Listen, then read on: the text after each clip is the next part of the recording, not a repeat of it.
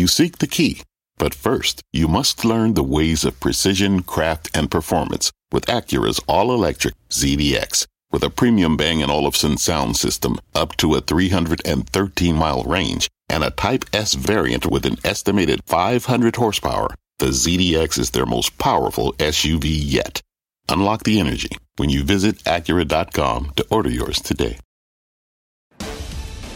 Right now on Fast, President Xi's tightening vice grip sending shockwaves through markets here and in China. Mainland names like Pinduoduo cratering, while U.S. brands with big exposure like Starbucks and Tesla falling too. Is conflict now replacing capitalism in the fracturing relationship between the U.S. and Beijing? Plus, Meta's painful pivot, all the spending and hiring around the metaverse has pushed the stock down over 60% this year. Now, one big investor is saying to Mark Zuckerberg, enough.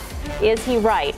And later, building a foundation, one of our traders making the case that home builders might be ready to weather the coming economic storm better than you'd expect. I'm Melissa Lee. This is Fast Money, live from the NASDAQ market site. On the desk tonight, Karen Feinerman, Dan Nathan, Guy Adami, and Jeff Mills. And we start off with the China plunge heard round the world. The KWEB Chinese Internet ETF dropping more than 13% to an all-time low, putting in its worst day since it started trading 9 years ago. It is now down 80% from the record high hit just last year. The China large cap ETF, the FXI, dropped over 9%, is on pace for its worst month since September 2011. Among the biggest losers in the region, Pinduoduo, online recruiting company Kanzhun, and fintech firm 360 Digitech, tech stalwart Alibaba, dropping 12.5%, touching its lowest level since IPOing in 2014. But it wasn't just companies based in China that got hit. Starbucks, which counts China as its second biggest operating region, dropped more than 5%. Las Vegas Sands down more than 10%. Yum China down nearly 14%. All this after China's President Xi Jinping locked in an unprecedented third term in office. The win sparking fears that his policies could hamper growth of private firms and make the country uninvestable. We've got live reaction now from our Eunice Yoon, who's on the ground in Beijing. Good early Tuesday morning, Eunice. Hi, Melissa. Well, President Xi, as you said, secured a third five-year term, so that much was expected. But the scale of his political victory has made him the most commanding leader since the regime's founder, Chairman Mao. At the end of the week-long Communist Party Congress, President Xi revealed his leadership team. The elite group was packed with Xi's allies and supporters, which suggests that President Xi is going to have a total control over the direction of China. Now, that essentially means that we're going to see a continuation of zero COVID controls, state-led economic policies, as well as a more hostile stance towards the U.S. In fact, a state news agency, Xinhua, said that Xi personally vetted the leadership team with one of the criteria as a fitness to fight the West. President Xi's dominance seemed to result in a flex move against one of his predecessors, ex-President Hu Jintao, was very unceremoniously and abruptly removed from the Congress towards the end. And that has been sending a signal to many that China has entered a new era where President Xi reigns supreme. Melissa? You mentioned signaling a new era, Eunice, but the truth is not many people in China are even aware that Hu Jintao was escorted out in any fashion. Yeah, that's right. There are a lot of people who are aware, but they speak about it only privately. It's been completely vetted on social media. And in terms of the actual reporting, the official media has not been talking about it at all. There was one state media reporter who tweeted, so in English to a foreign audience, that perhaps he had health issues. But there is some conversation going on. And one way that people are trying to talk about it publicly, or at least show their sympathy, is that they're posting a photo of his empty chair. Eunice, thank you. Eunice Yoon in Beijing. There are a lot of levels to this in terms of the fears, the impact on U.S. stocks, on stocks in China, on the economy here. One is a zero COVID policy. The number 2 guy in the Politburo was in charge of the 2-month lockdown in Shanghai. He's not backing away. He's going to be supporting this policy for sure. And then also the crackdown on the tech sector and entrepreneurs and capitalism at large in China. First of all, welcome back. It's great to have you back. Eunice is amazing. It's 4 in the morning and she's still working. Good for her. In terms of the stock market, yeah, I mean, this to me is extraordinarily bearish for what's going on here. Now, full disclosure, I remain bullish in the short term. We talked about that a week and a half ago, how this situation set up the same way it did back in the middle of June when the market proceeded to rally almost 19% into the middle of August. I think we're up 8% since the lows. I think we have another 6-7%. Then you sell it again, and I think that will happen post-election. But in terms of this story specifically, yeah, it has far-reaching ramifications. However, quickly on a trade, and we talked about this. What's that holiday around the 4th of July here in the United States? 4th of July. It's odd that they call it that. But anyway, you go back and look what happened to Alibaba around the 4th of July. Stock rallied almost 50%. We actually talked about it leading up to it. I think you have another situation where it's setting up for a trade. Traded 5 times normal volume today, made a low we haven't seen in 6 years, to your earlier point. I think you can trade Baba from the long side into earnings next week, Melms. So I thought there was a lot to hate about what came out, right? I think the expectations were that it was going to be bad, and I think it sort of exceeded those expectations. I mean, you got so many levels. You've got China's economy just on its own, right? Forgetting all the noise around it, right? This is a very different China than the high growth days that we're used to. So that's one. Then you've got all the ramifications of, him being in total control now, him being playing really hardball against the U.S. We haven't really seen that. As it's as tough as it's going to be. We're at the beginning of that, so there's that. And then there's just if anyone were hopeful that maybe it would be different, there's that selling as well.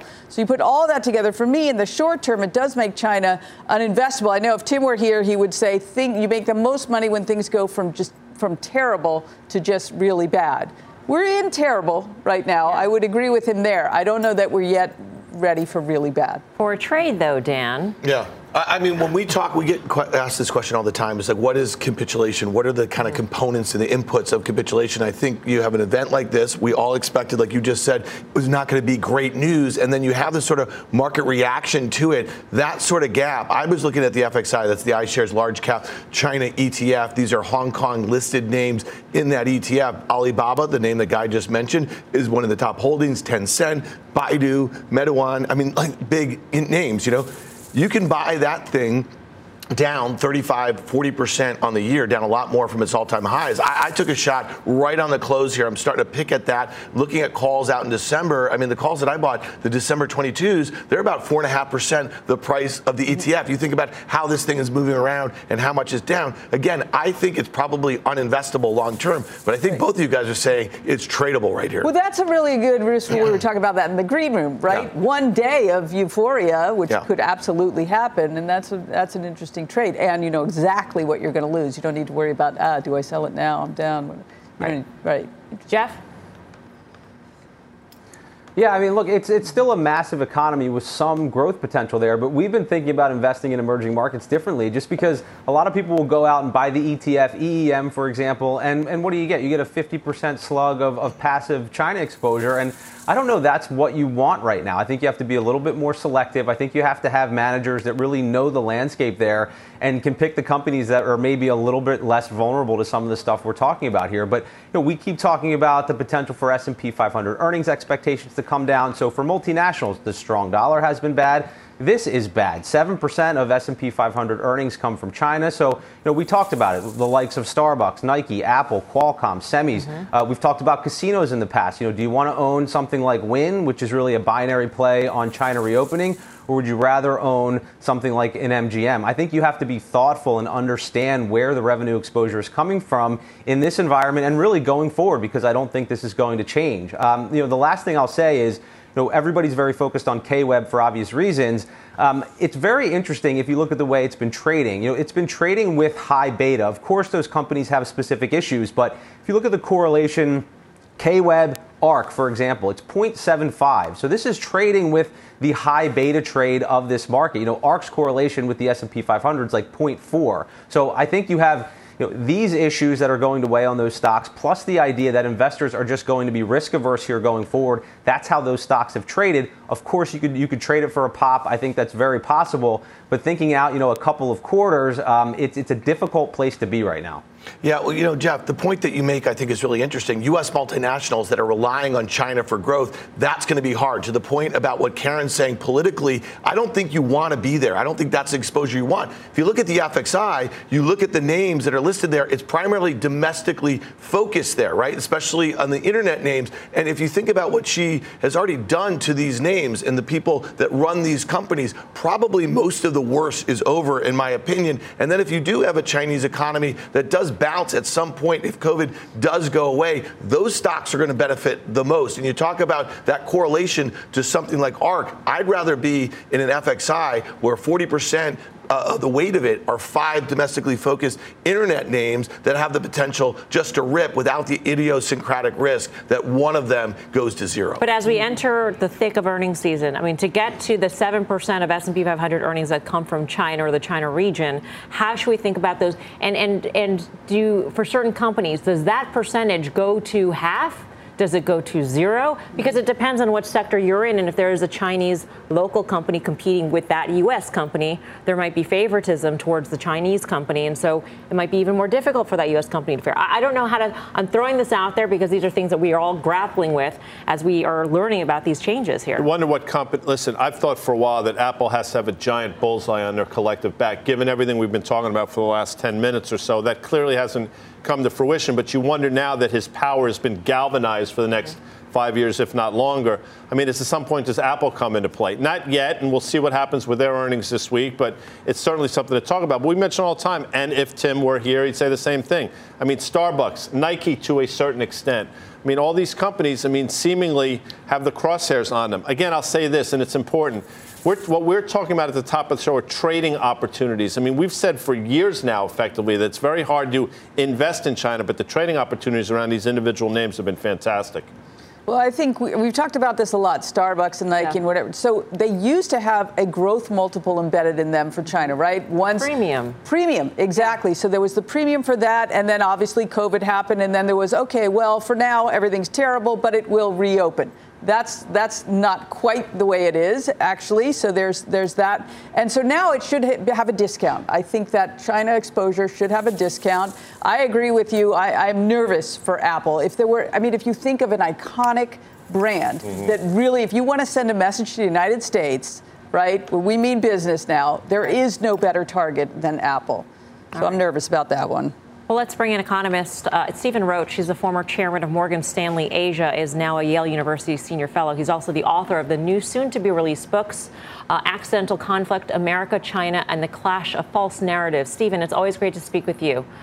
I don't want to make you opine on a specific company, but should a company, in thinking about what has gone on in China and thinking about what is going to be, do you think a company like an Apple should be worried? Should big, iconic U.S. companies be afraid for their businesses in China for, retaliation reasons, for COVID lockdown reasons, all of these different things that we've been talking about?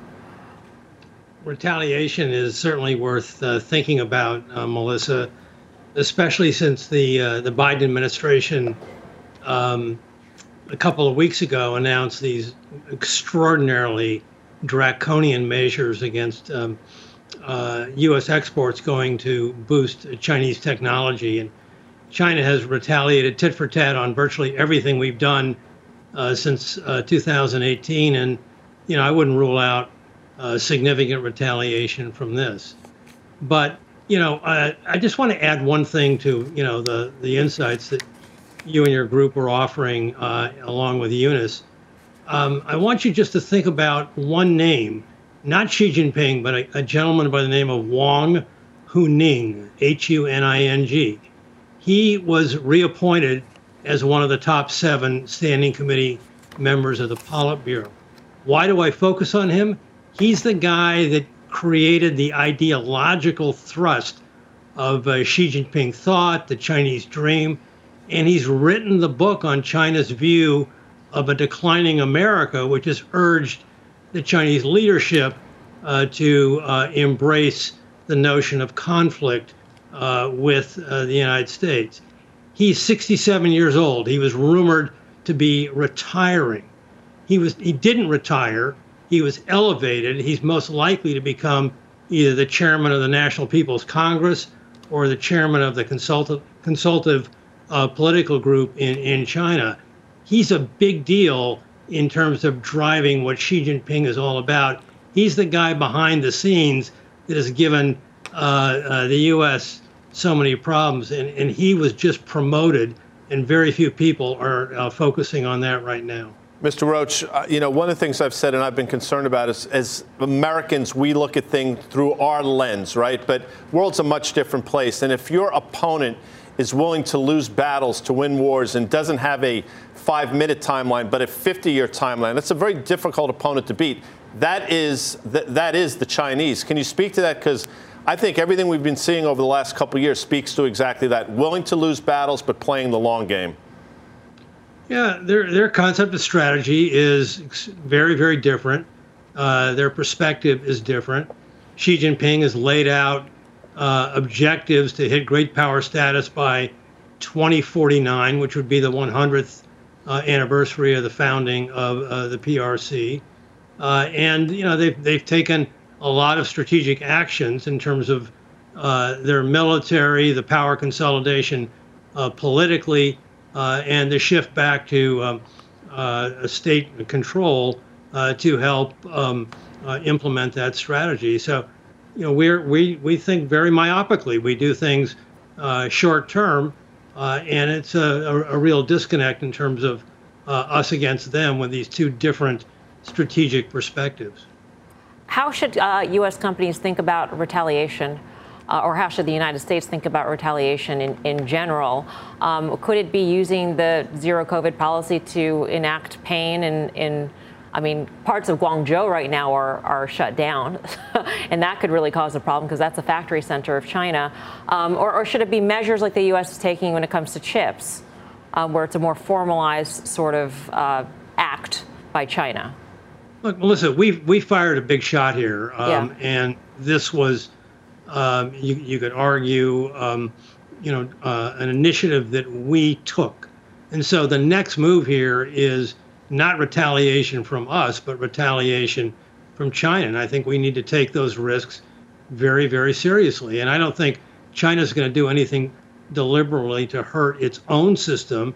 It will take actions that will be directed at the United States. It could be, anything from rare earths, which we need for a lot of our own products here, to a number of other actions that we are vulnerable in. But, they've obviously had their hands full in dealing with this Congress over the past week, and we have yet to fully see what they're going to do in response. But make no mistake, they're going to definitely do something in response to these export sanctions on aimed at strangling their advanced technologies.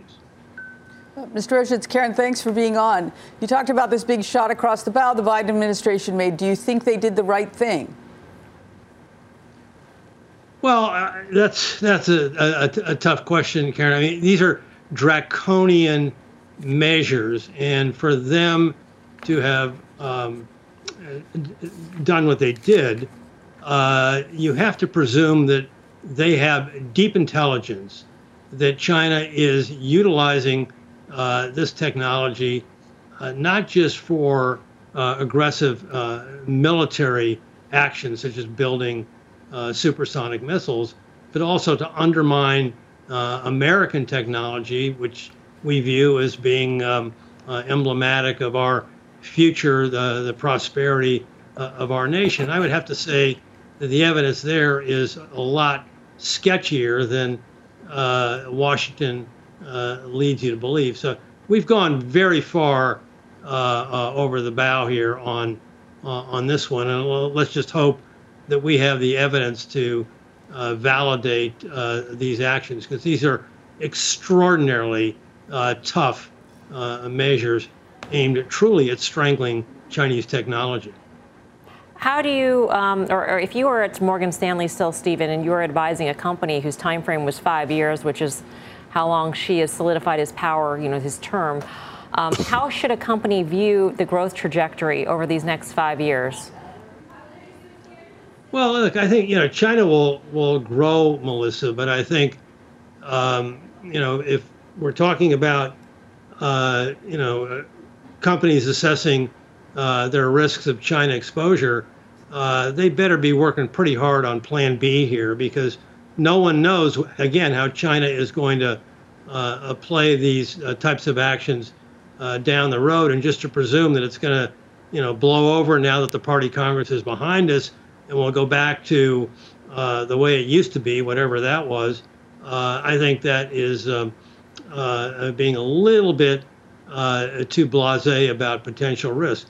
We are in a serious conflict. We've gone in 5 years, we've gone from a trade war to a full-blown tech war to the early stages of a Cold War. And so I wrote this book called Accidental Conflict with this in mind. When you're on this path of conflict escalation, it doesn't take much of a spark to turn it into something far worse. And we got plenty of sparks right now. Just think back at what happened in the Taiwan Straits in early August. So, we're at a point of danger, and Xi Jinping, filled with power, and with his buddy Wang Huning, poised to still seize the opportunity to take on what they strongly believe is a declining America. The risks of conflict cannot be dismissed.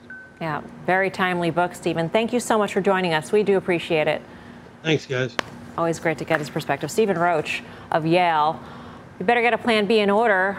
Jeff Mills, are there U.S. companies where you think, there is a plan B? Starbucks will have a plan B, and Nike will have a plan B. And you know what? You look through this.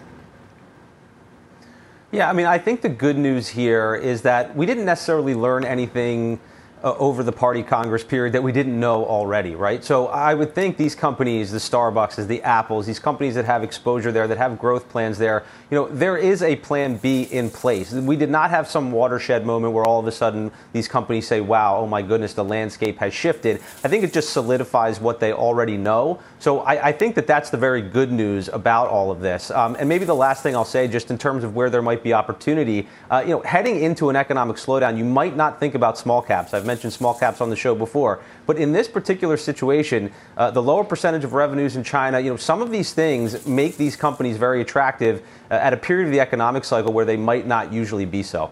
Yeah, and I'll just say this. Think about, we started with a trade war years ago. That was the start of some of the inflationary pressures. We started thinking about reshoring jobs here. If wage inflation is one of the stickiest parts about it, and just think about, a company like Apple is very different than a company like Starbucks in China. They rely on Chinese citizens for manufacturing, for cheap manufacturing. So they're already starting to think about what other places in Asia or in the Western Hemisphere where they can do that. That's just expensive here. And I can just go back to that first week of January of 2019, Apple had one of its first negative pre-announcements for a quarter in, I think, over 10 years. And it was based on China and fears of a slowdown on China. So going back to what Guy is talking about, they've done a lot of really good things in a difficult environment managing throughout this entire pandemic. But I just would be shocked if we get to Thursday night and China is not a huge focus from both a manufacturing standpoint and a demand standpoint.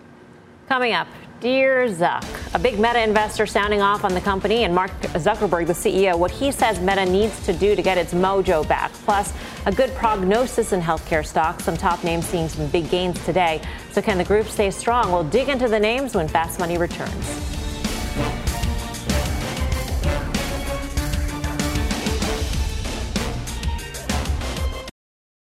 Hello, I'm Laura Castleton, U.S. Head of Portfolio Construction and Strategy at Janus Henderson Investors. Is a brighter future possible? At Janus Henderson, we think it is. For 90 years, we've worked to help clients achieve superior financial outcomes and fulfill our purpose of investing in a brighter future together. We know that this means our thinking and our investments are helping to shape millions of brighter futures for the next 90 years and beyond. To learn more, go to janushenderson.com. Wouldn't it be great to have all your investment and retirement accounts in one place? Yahoo Finance, our sponsor today, makes it easy. I use it to put my investment account and 401k accounts into one hub and get expert tips that help me confidently manage my money. For more than 25 years, Yahoo Finance has been the brand behind every great investor. Whether you're a seasoned investor or are looking for that extra guidance, Yahoo Finance gives you all the tools and data you need in one place. They're the #1 finance destination, producing a holistic look at the financial news cycle, including breaking news, original editorial perspectives, analyst ratings, independent research, customizable charts, and so much more. Securely link your brokerage accounts for a unified view of your wealth, including 401k and other investments. A comprehensive perspective is what sets apart great investors, and it's how Yahoo Finance ensures you have the insight to look at your wealth in its entirety. For comprehensive financial news and analysis, visit the brand behind every great investor, yahoofinance.com, the #1 financial destination, yahoofinance.com. That's yahoofinance.com. Welcome back to Fast Money. A major investor calling for some big changes at Meta as the company has seen shares drop more than 60% this year. Altimeter Capital CEO Brad Gerstner penning an open letter to Mark Zuckerberg and the board, urging the company to get focused and get fit, saying Meta has drifted into the land of excess. Too many people, too many ideas, and too little urgency. Meta set to report third quarter earnings on Thursday. Karen, what'd you think?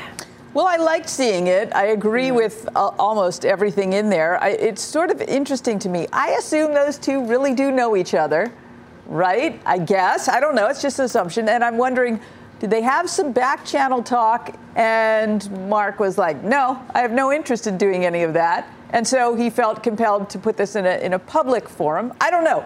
I was just wondering about that. However, I do think the logic is very good that not just Meta, but many of these companies, it has been growth at all costs, and that was the right thing to do. And he cites, especially in an era of zero cost dollars, why not do that? That makes sense. But now growth is slowing, and these are very fat companies. Yeah. Not just them, but we're seeing it across the board. We're seeing it with Microsoft. We're seeing it with Alphabet. We're seeing it here.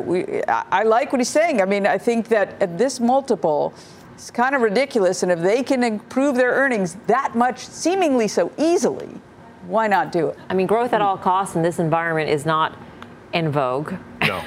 Investors do not want to see that. And what he wants them to do in part is to cut metaverse spending specifically in half to $5 billion. Which is somewhat problematic when the future of your company is based on the metaverse, it would appear. Except given the that name. Nobody knows what it is. Exactly. And listen, I'm not trying to be glib, but that's why the stock has more than been cut in half since its all-time high. And in trading at levels, Karen's point about multiple, it's probably trading, 12.5 times next year's numbers. I'm probably off by a little bit, but it's close. Trading at 2.5 times revenue. Dan can speak to that. So valuation is compelling. Problem is it's been compelling for the last 35% to the downside. So who knows what they're going to say. We're trading at levels we haven't seen since this time in 2018, and they've done nothing, in my opinion, to indicate they're changing their tune anytime soon. Yeah, I just say this. I mean, I doubt that Brad's friendly with him. I don't think Mark not anymore, probably has. For sure. Well, I just don't think he has friends that like have those sorts of opinions about the things that he's doing. A year ago, this was only almost $1 trillion market cap company,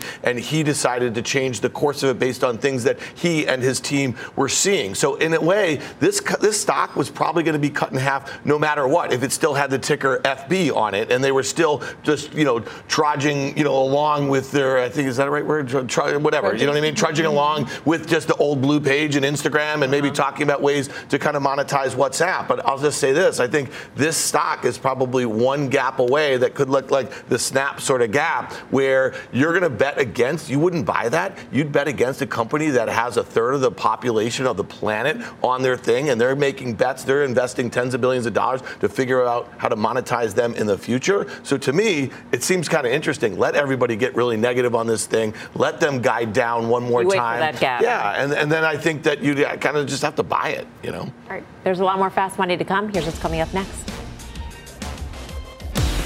Good health, good gains. Healthcare stocks leading the gains in today's rally. So which names are the right medicine for your portfolio? Plus, and speaking of the rally, today was up and away for stocks. But is there something broken under the surface? The details ahead. You're watching Fast Money, live from the NASDAQ market site in Times Square. We're back right after this. What's on the horizon for financial markets? At PGIM, it's a question that over 1,400 investment professionals relentlessly research in pursuit of your long-term goals. Specialized across asset classes, but united in collaboration, our teams provide global and local expertise. Our investments shape tomorrow, today. Pursue your tomorrow with PGIM, a leading global asset manager. Welcome back to Fast Money. Healthcare stocks posting the biggest gains amid today's rally. Pharma stocks like Pfizer, Merck, and Lilly all in the green. Insurance stocks also jumping. United Health, Cigna, Humana all higher. Jeff, you like these moves? Yeah, there's some really interesting setups here. It's really been that way all year. But I do think it's interesting. It's not really a rising tide lifts all boats scenario. Like, I look at a name like Pfizer. Yes, it was up today. But to me, it looks like it's rolling over, whereas you have Merck making new highs. So I think some of these company-specific drivers are very important in this market, even for a more defensive space like healthcare. Like with Merck, for example, you had that recent good news on the phase 3 cardiovascular drug trial. It was related to one of their recent acquisitions, so it kind of justifies that strategy. It diversifies them away from Keytruda. So there's good fundamental things going on within companies, within a sector that I think investors are interested in. So you have profitability, margins, cash flow. It's the type of characteristics I think you're going to continue to want in this market. I think the space has been a great place to hide out. I mean, we have reasonable valuations, right? And there is still growth, and you have dividends. And I think Merck, Guy, I'd be interested to hear your opinion, seems to be gravitationally headed towards 100 or higher. That's one of those things Dan talked. I think TRB has made that point. The reform broker. Both did. See the way I paused? I let you both do that. That's really pretty good, but we didn't even rehearse that. He mentioned this. Dan talks about this all the time. A $93 stock makes its way to 100 for whatever reason. I know that sounds dumb because I said it, but it happens to be true. And now Merck is at levels where it probably will reach triple digits. Say this very quietly. Shh. Look at Amgen, Mel. New all-time high today. A name we've talked about for years. On valuation, still reasonable. Into earnings, I believe, November 4th. That makes sense. And Eli Lilly, now analysts seem to be coming around to the fact that Eli Lilly's the best big cap pharma name out there. So yes, this space is still investable at these levels. And I'm going to say this, that Merck chart, and Jim Cramer says it all the time, there's always a bull market somewhere. And we are in a nasty bear market. That thing is like the best looking chart I've ever seen in my life breaking out. The best looking chart in your life. Yeah. Remember when he said the worst? That was that. What chart was that? Chart. That was with Lisa. We had a little thing. Remember that? The worst looking chart was it like ever. Lululemon or something? No, it was a retail. Oh, we had the triangle of death. Remember that chart pattern?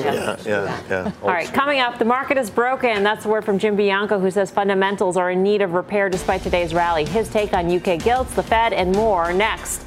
And some hope in the home builders, the group quietly holding up despite the market volatility. So can you build a foundation with these names? Stick around to find out. Fast Money be back in 2.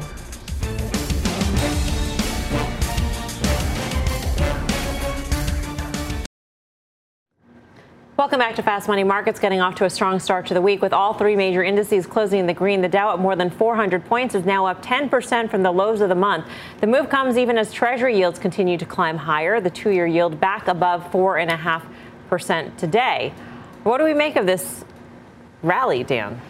Well, listen, we've talked about this a little bit. We thought, and I think we all agreed about a month ago, that there was a really good chance that Fed whisperer at the Wall Street Journal was going to float some article a week before the Fed meeting, and he did, about like the idea that the Fed might pause for their fourth consecutive 75 basis point hike when they do it, and maybe they pause, or like at least take the foot off the pedal a little bit. Also, the comparison, and Guy's been making this very aptly, from that mid-June meeting, that rally that we had into mid-August, what was it predicated on? Well, sentiment got really bad as far as the stock market was concerned. Right. And we knew that estimates were coming down into Q2 earnings. When they came out, they weren't as bad as expected. Sure, there was some one-off things. So we just kept on rallying until the realization, though, in August is like, no, things are not particularly good, only getting worse, and visibility is horrible, no matter what the Fed does. So to me, I think we could be setting up for that. We rallied 18% from those mid-June lows to the mid-August highs. We're about 8% higher right now. Guy, what do you think? 4,100 or something like that? That would be like 15, 16% off those. And the vitriol on Twitter on the back of that is significant. I mean, I'm not bullish. If anything from these levels to 4,100, yes, I guess in the short term, that's bullish. But long term, none of the problems that we've been talking about for a year now have been fixed by any stretch. But the biggest rallies take place in bear markets. And like it or not, we are in a bear market. I mean, a 50 instead of a 75 in December that's not going to solve any of the worries, right? Alleviate any of the worries that anybody had. Turning now to the big news across the pond, Rishi Sunak is set to be the next Prime Minister of the UK. The news sending the UK gilts rallying this morning, but they've since given up gains. For more on this and the broader market, let's bring in Jim Bianco. He's the president and macro strategist at Bianco Research. Jim, great to have you with us. I feel like the comments that we were just making sort of applies to the situation as well, in that people may be relieved that an ex-finance guy, an ex-finance secretary is now the prime minister, but the problems that the country faces, the UK that is, are still there, and they're still very deep. They're not fixed at all.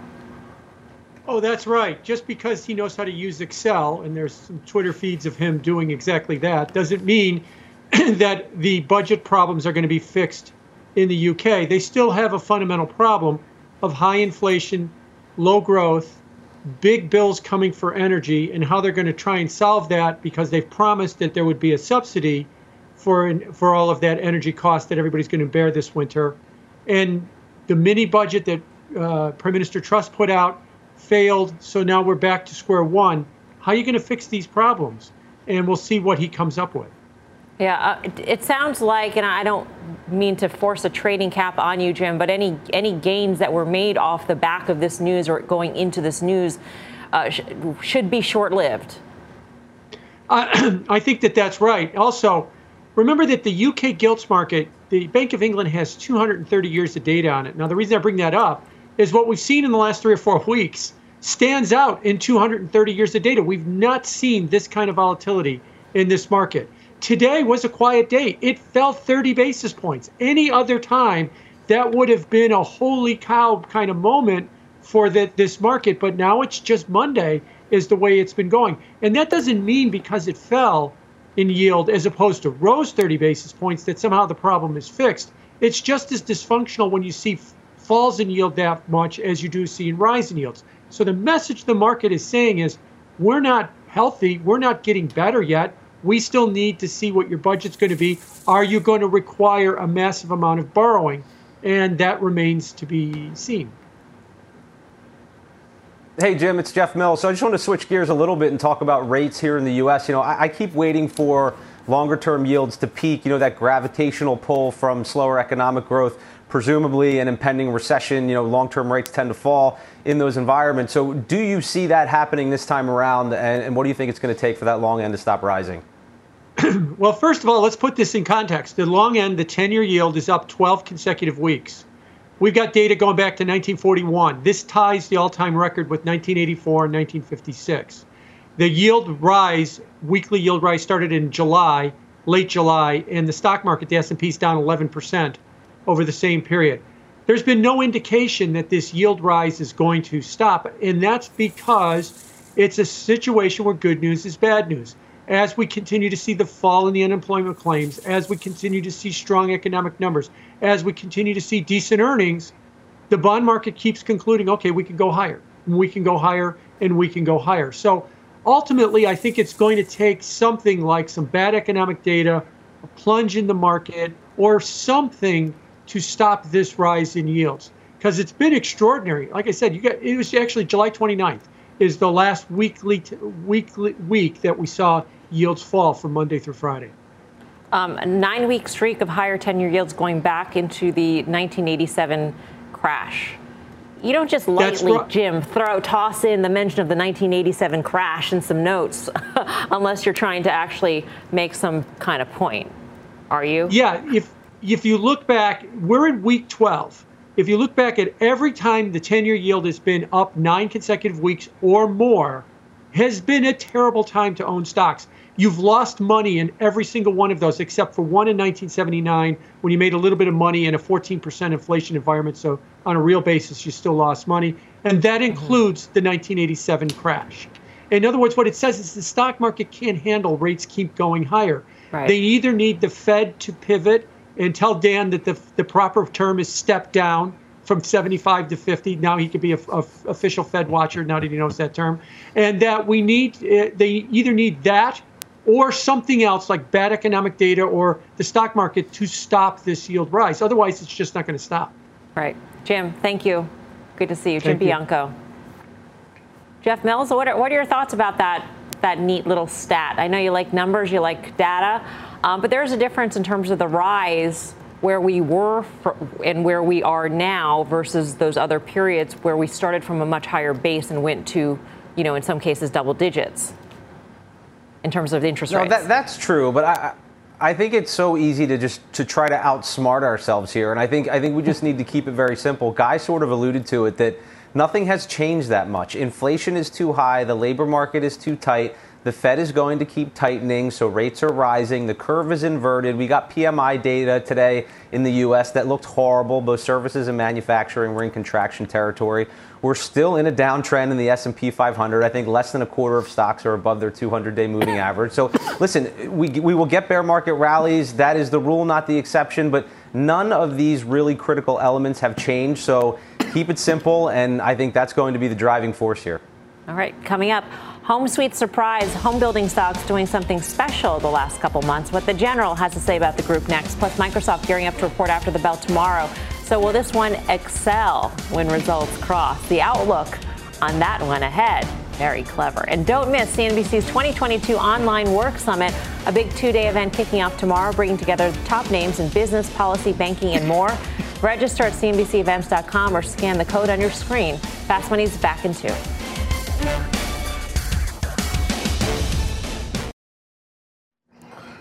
Welcome back to Fast Money. It's been a rough ride for the home builders, but you may be surprised to find out that the sector has been quietly beating the S&P over the last 6 months, and the sector might not be done. Jeff, you've been watching this one.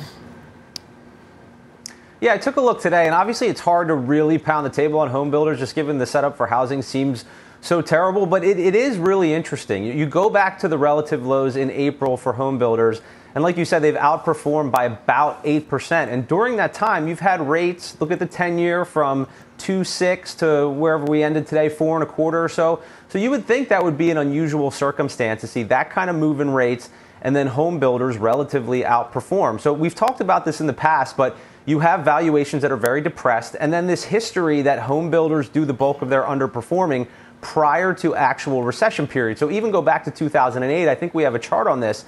I think they actually marginally outperformed, or at least they were flat to the S&P 500 during the actual recession in 2008. So again, hard to pound the table on it, but very interesting price action in the face of moves in the bond market that you might think would be very difficult for home builders. So certainly worth thinking about here as I think we're approaching potentially an actual economic recession.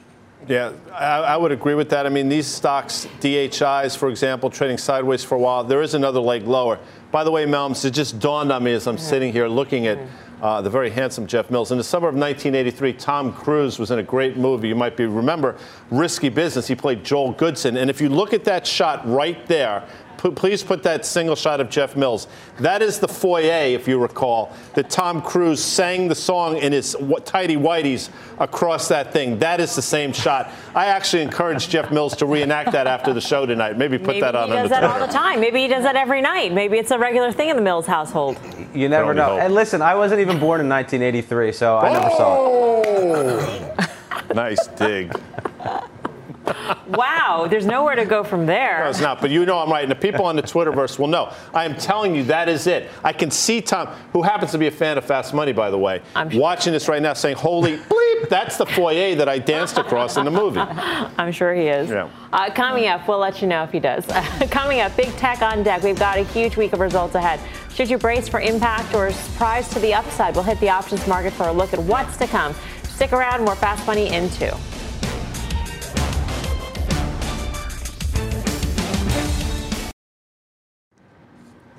Welcome back to Fast Money. Huge slate of tech earnings this week. Alphabet, Microsoft, Meta, Apple, Amazon, all on the calendar. And one of these names is seeing a lot of bullish options activity. Mike Coe's got the action. Hey, Mike. Hi. So we're taking a look at Microsoft. Microsoft options right now implying a move of about 5.4% by the end of the week. That's higher than the 3.9% that the company has averaged over the last 8 reported quarters. Bullish bets edged out bearish bets today. The most active options were the weekly 250 calls. We saw over 11,000 of those trading for $4.34 a contract. Buyers of those calls are obviously betting that the stock is going to rally through that 250 strike price, betting that the results of earnings are probably going to be to the positive side. We also saw a lot of activity in the 260 strike calls and the 245s as well. Yeah. Dan, what do you think about Microsoft into earnings? Interesting. Okay, we've been talking about the currency effect that Microsoft has for a very long time. We've been waiting for them to kind of signal any sort of weakness as far as enterprise. I just don't think currency is going to be the thing that this stock trades on after this. It really is going to be what they have to say about cloud growth. Is it still decelerating the way it did last quarter? And then what are all of these technology job cuts? How do they affect their sales or the licenses of the seats that they sell on a recurring basis? So to me, that's going to be the story there. I mean, if you think that there's going to be a recession, there's going to be higher unemployment, how many more licenses do you need? That's exactly right. And last quarter, if you remember, I know you do, Microsoft, when they reported, stock was trading $256, reported earnings traded down to $242. They made comments about not seeing demand destruction. Next thing you know, 2.5, 3 weeks later, it's $298 stock. The setup is extraordinarily similar here. I do think they may speak to demand destruction. So I actually am inclined to take the other side of those calls that Mike just talked about. By the way, OA, 5:30 Fridays. Love it. Oh, you just said that. Mike, thank you. We'll see you on Friday, which is the full show, 5:30 p.m. Eastern Time, OA. Coming up, final trades.